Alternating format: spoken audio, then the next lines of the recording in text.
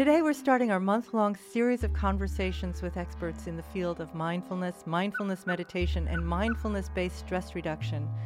People are hearing a lot about mindfulness these days, and there's good reason. After 35 years of scientific research, ongoing work in over 250 hospitals in this country alone, and in other centers around the world, the awareness of mindfulness meditation, which is rooted in ancient Buddhist teachings, are becoming accessible to people all over the world in all walks of life. Today, we're happy to speak with Bob Stahl, a longtime practitioner and teacher of mindfulness meditation. He's founded and directs mindfulness-based stress reduction programs at Dominican Hospital, O'Connor Hospital, and El Camino Hospital in California. Bob serves as a senior teacher for OASIS, the Institute for Mindfulness-Based Professional Education and Innovation of the Center for Mindfulness in Medicine, Healthcare, and Society at the University of Massachusetts Medical School. He is co-author of a number of books, including a mindfulness-based stress reduction workbook, Living with Your Heart Wide Open, Calming the Rush of Panic, and a mindfulness-based stress reduction workbook for anxiety. Bob is the guiding teacher at Insight Santa Cruz and visiting teacher at Spirit Rock and Insight Meditation Society. Bob Stahl, welcome, and thank you for taking the time to speak with me today on Health Currents Radio. Thank you so much for having me here. I'm honored. So I think we need to start with a very fundamental question that needs to be answered for our listeners, because there is so much buzz out there about mindfulness meditation that I'd like to ask the question, what is mindfulness and what is mindfulness meditation? So, mindfulness meditation has its historical roots in ancient Buddhist traditions, particularly in the Theravadan school, which means the way of the elders, the oldest form of practicing Buddhism. And mindfulness is a practice of learning to be more present in our moment-to-moment, day-to-day life. How do we do that? How do we become mindful? How do we really engage in that practice in a way that it becomes part of our lives? So actually what we consider is that mindfulness is a way of life, and it can be practiced in two ways. One is formal meditation practices, such as being mindful of the breath, or being mindful of physical sensations, or feeling tones, or states of mind, such as thoughts and emotions. So it's being present to the mind and body experience. Usually we pick one object at first in order to help settle and to steady the mind, and then to open up awareness to begin to experience this transient nature within the body and mind. The breath comes in, the breath goes out, the sounds arising and passing away, sensations that are here and then gradually disappear. So there's a formal practice of mindfulness meditation where we are either sitting or lying down and intentionally bringing awareness to the breath and to other objects to experience this transient nature of things. In addition to the formal practices of meditation, there's also the informal practices of mindfulness, of bringing our mindfulness into our day-to-day lives. We want to be mindful of the different activities that we are doing, brushing our teeth, washing the dishes, folding the laundry, walking down the street, driving the car. There's all of these potential moments where we can become present and mindful. But this mindfulness, as I've practiced it, and I see the challenge of practicing, is it's not just a thought, but it's something actually we drop into an experience. And can you just talk about that difference of, I say I'm mindful, but am I mindful? Yeah, and it's, for example, it's one thing as you're mindful of the breath and you're thinking about the breath, or you're analyzing the breath, or you're visualizing the breath, or you're trying to manipulate the breath. And it's another thing to actually be in the direct experience of the breath. And as you're breathing in, you're knowing that you're breathing in as you're breathing in. So there's a direct experience, the knowing of the breath as it comes in, as it's coming in, the knowing of the breath as it's coming out. You're experiencing, you're feeling the breath expand, perhaps in the rib cage or in the abdomen, or feeling the contact of the ear, of the tip of the nose.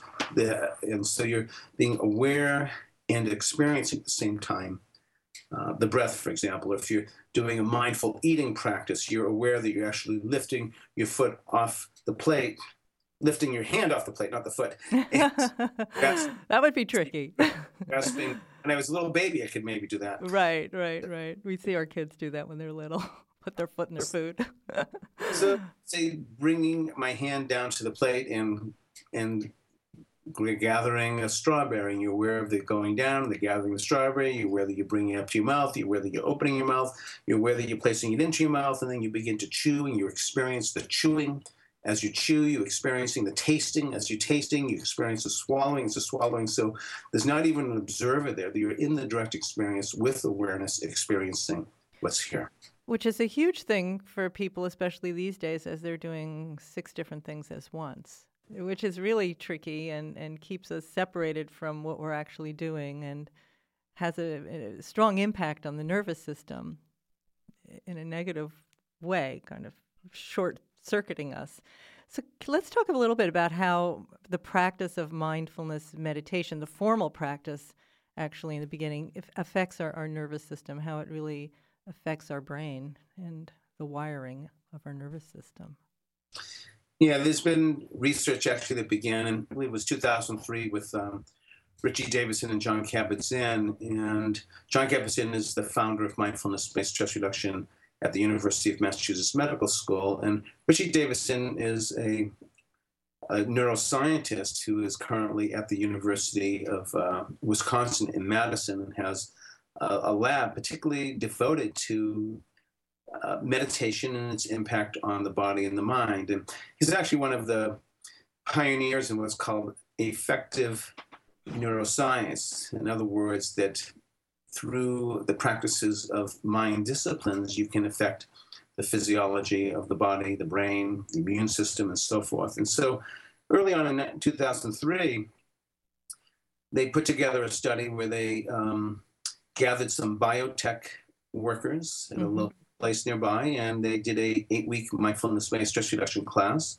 These are not Buddhist monks, but just regular people, and they did a scan of their brains with an MRI and a post, and they did this with a control group, and they found that those that practiced the meditation had changes in their brain function or brain architecture. Another areas that, in other words, that certain areas that were reflective of more detrimental and negative aspects diminished, in other areas, as they will say in neuroscience, began to light up and reflective of resiliency. And so they're seeing that actually you can begin to, through meditative disciplines and practice this repetition of mindfulness, that you can actually begin to change some of the architecture of the brain. And some of the neuroscientists saying, the neurons that begin to fire together, begin to wire together. And so we're beginning to develop new pathways. And so they found that just in 8 weeks, these people had a significant change in the architecture of their brain, reflecting on more positive traits of dealing with stress. They also found that, and they repeated this test 3 months out later, that the control group and the meditators also did a flu immunization, and they found that the meditators had a much more robust immune response than those that didn't, suggesting that meditation has an impact on the immune system. So there's a number of studies that have been going and looking at this mind-body connection. There's interest now in the telomeres, which are part of the chromosomes, and many different areas of the benefits and of mindfulness meditation with our health and our well-being, which I think for us as Westerners, this is very important to see that this evidence-based research that's showing the efficacy of these meditative practices can be very beneficial to our health and our well-being. Absolutely. I think the really interesting thing about the telomeres is that even low-level long-term stress can start to, shorten them or change our DNA. And by actually, through mindfulness-based stress reduction programs over these 8-week programs, that they can actually regenerate. Is that true? Well, they seem to be that at least they're not beginning to lose the length of those fibers or hairs and possible regeneration. And one thing that I just want to say, because I think one of the traps also, this is also one of the wonderful things about this evidence-based research. The deepest implications of mindfulness is, and actually Jon Kabat-Zinn has a beautiful translation of the word healing, which he says is the coming into terms with the way things are, with peace, greater equanimity. Yes, we may be able to delay the diminishment of the telomeres, but the death rate is still 1 per person. Its rate is still 1 per person. So as well as potentially the benefits of mindfulness in maybe helping to alleviate some of these illnesses at the deeper implications, helping us to deal with our lives, to deal with aging, illness, and death, and how can we live our lives with greater harmony, with greater understanding, with a greater way of being able to meet these inevitables with greater wisdom and compassion. Absolutely. I notice a lot when I've worked with my patients in practicing mindfulness, they often talk about feelings like, oh, I'm not doing it right. And I say, well, what makes you feel you're not doing it right? Well, I'm not feeling relaxed. My mind won't stop. There's this expectation that mindfulness meditation is about relaxation, that it will relieve me of my suffering. And actually, sometimes it wakes us up to things and we're sitting with what is. And that can be so difficult for people because it really goes against a cultural grain, I think. Yes, I really appreciate you saying that. And yeah, I think there's a lot of, different understandings about meditation and mindfulness. So people have ideas that it's about getting relaxed or that your mind gets blank or, all different types of things. And so I think a lot of our work is also to help educate. Maybe we're not able to blank our minds or to stop our minds from thinking, but our relationship to how we hold it. And these are just states of mind that are just coming and going and not getting lost and caught in our own story, in our own narrative, to begin to see that we have a limited definition of who we think we are. Right. So let's talk a little bit about this program, the Mindfulness-Based Stress Reduction Program, which you run many of. And just how it works, because 8 weeks is a short time, but sometimes it's a really long time, from moment to moment for people. So can you just describe that program a little bit for our listeners? Yeah. So Mindfulness-Based Stress Reduction, or the acronym MBSR, was founded in 1979 by Dr. Jon Kabat-Zinn at UMass Medical Center, and it's an 8-week program. People meet once a week for 2.5 hours, and there's a day-long session in the 6th week. And people go through a journey of learning different meditative practices, formal practices such as the body scan, the sitting meditation, some yoga, walking meditation, some loving kindness meditation, as well as the informal practices of bringing our mindfulness into our day-to-day life. We also move into discussing certain areas, for example, of perception, of how we see things. So there's some presentational themes, and the role of perception is huge in working with stress reduction.